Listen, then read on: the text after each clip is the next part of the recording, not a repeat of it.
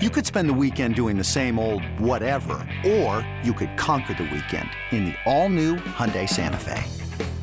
Visit HyundaiUSA.com for more details. Hyundai, there's joy in every journey. Let's talk about some USC football, shall we?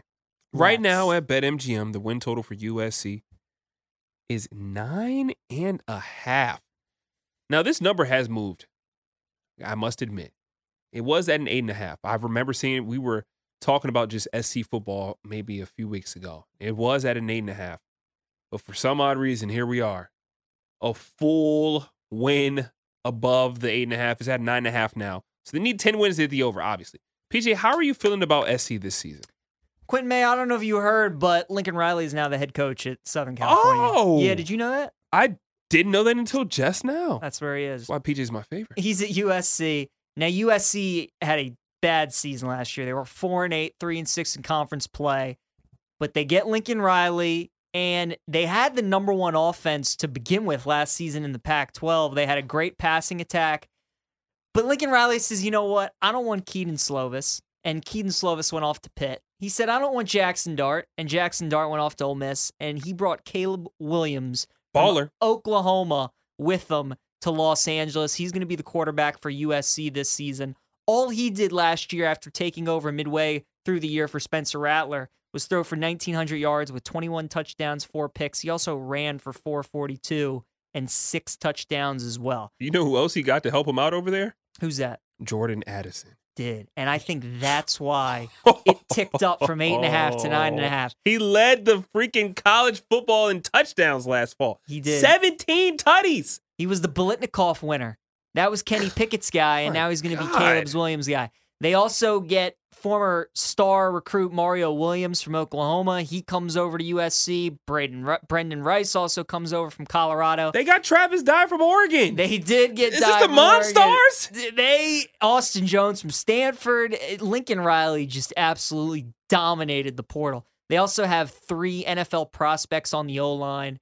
Playing in the Pac-12, that offense Q is going to be nasty. We know Lincoln Riley is one of the best play callers in college football, if not the best. So they're going to be great. Now, the defense is the big question mark, and it was that way when he was at Oklahoma. But he got this guy, Alex Grinch, to be his defensive coordinator, and it really turned things around at Oklahoma. So Grinch leaves OU to join Riley at USC. He's going to be the new defensive coordinator. Trojans were 10th best defense in the Pac-12 last season. They allowed 409 yards per game and 32 points per game. Their pass rush wasn't good. They couldn't get off the field on third down when they needed to. And that's what Oklahoma was pretty good at last year. They had a good pass rush, and they got off the field on third down. So Grinch needs to implement that with USC. D-line should be solid. They got a guy named Tuli Tupulotu, who's one of the best D tackles in college football. And they have a future NFL defensive end in Nick Figueroa as well. Linebackers are solid. They got a Bama transfer, Shane Lee. Arizona State's Eric Gentry as well comes over. And the secondary, more transfers there as well. Mekhi Blackman and Latrell McCutcheon, those guys coming over from Colorado and Oklahoma. Q, there's a lot of new faces in a new place for that team. A lot of shuffle. You look at this roster, and again, 9.5 wins. So we got to get 10 wins for SC. They open the season with Rice and at Stanford. Those will be 2 wins. They play Arizona State and Washington State at home back-to-back weeks, October 1st and 8th. Those will be wins. Then they're at Arizona, home against Cal, home against Colorado. That'll be 3 more wins. So we're at 7 wins, Q. The other 5 games, home against Fresno, at Oregon State, at Utah, at UCLA, and home against Notre Dame. Quentin Mayo, they're going to lose that game to Fresno State week 3. I told you that yesterday, and I'm sticking to it. That's going to be their UCLA game from this year. They're going to get that upset. I think they're going to lose at Oregon State, too. We know crazy things happen in Corvallis. It's going to be a Pac-12 after dark game. I have them with Oregon State is one of my losses as well. I think they lose that one. Now, the Utah game, I think they're actually going to win that. Really? Yeah. I think they're going to be fired up for that one. I'm taking the over in the game for sure. I don't care what the number is. Give me the over. I do like USC in that game, though.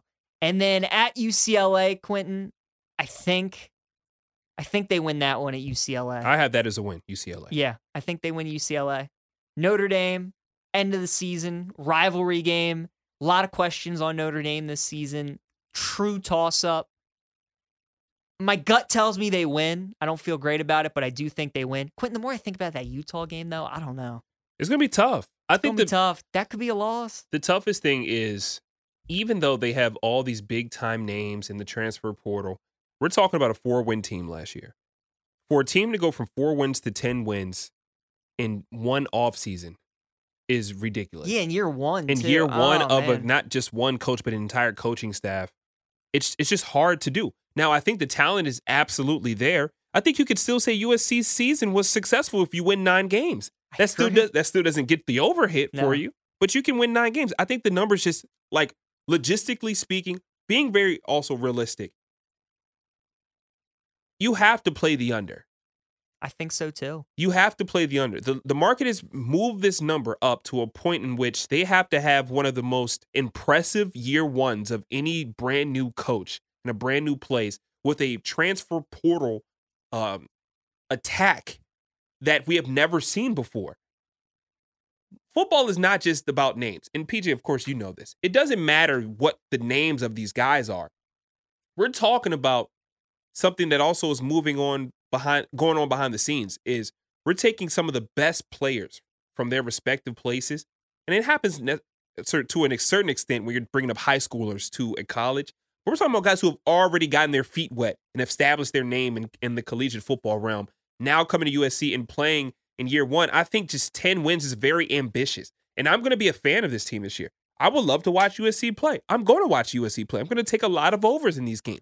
I'm going to root for Lincoln Riley to do well. I mean, he's been phenomenal. I mean, what he has done during his time in Oklahoma cannot be denied. But man, 10 wins is a ton of wins. I 10 agree. that's a lot to bite off. I think they're going to lose to Fresno, Oregon State, and then I'm coming around on the Utah. I think they lose that one, too. It's tough, Quentin. And look, I think a part of this, too, is the fact that they're leaving for the Big Ten. Yeah. They're already USC to begin with, but leaving a conference and what comes with that, It's just a lot of things these other going on. teams, man. Yeah. And a lot of firsts as well. Mm-hmm. Navigating it's weird. But I know that you look at Lincoln Riley, 55-10 coaching record at Oklahoma. And then you look at the fact that USC last season, that was their lowest win total since the 1991 season for them. That is just an all-time low for the program. So that's why they hired Riley. He's the youngest head coach in FBS. He was the youngest head coach in FBS history when he took over at Oklahoma. He's 32, 33 years old. He's still kicking, man. He's a good coach. So let's see if he can bring it all together. But I just feel like that 9.5 is way too high. If I could get a 9 no hook, then I'd be comfortable saying, like, if they don't give me 9 wins, I get a push. I was going to say that 8.5, I like the over, but the 9.5, I like the under. That's rough. When you look at Lincoln Riley and USC, when he was at Oklahoma, they struggled with Iowa State. That was the team that was just well coached. They were good defensively. They can run the football. There are a lot of teams like that in the Pac-12. There is. Like Oregon State comes to mind as like the Pac-12 Iowa State. Mm-hmm. That I think is a team that can give them trouble. Stanford's built that way. Want to run the ball, play good defense. Cal's built that way. Run the ball, play good defense. Utah's built that way. There are so many teams in this conference that have like that Iowa State vibe to them. When you're at Oklahoma, man, you're playing against Texas run and gun. You're playing against West Virginia. You're playing against Baylor. You're playing against Texas Tech. It's those teams that can play defense that give Oklahoma some trouble. Yeah.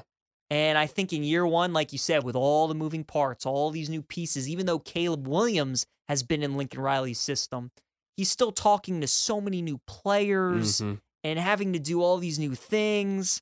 I think it's going to be tough, Q. And playing Fresno State, Oregon State, those 2 games, week 3 and week 4, man, that's a tough back-to-back. It is rough. It is rough. And I'm now looking at this line officially at BetMGM. The over is juiced minus 120. The under, you're getting plus money on it. Oh, Plus 100 value for the under. And I'm going to have to take them up on that offer. I'm with you. I like that under. Plus money, too? I like it. PJ, Cam, can we come to an agreement that doing shows from USC would be fun? Not Fresno State, but can we hit the upgrade button to USC? That would be quite the time. I'm down.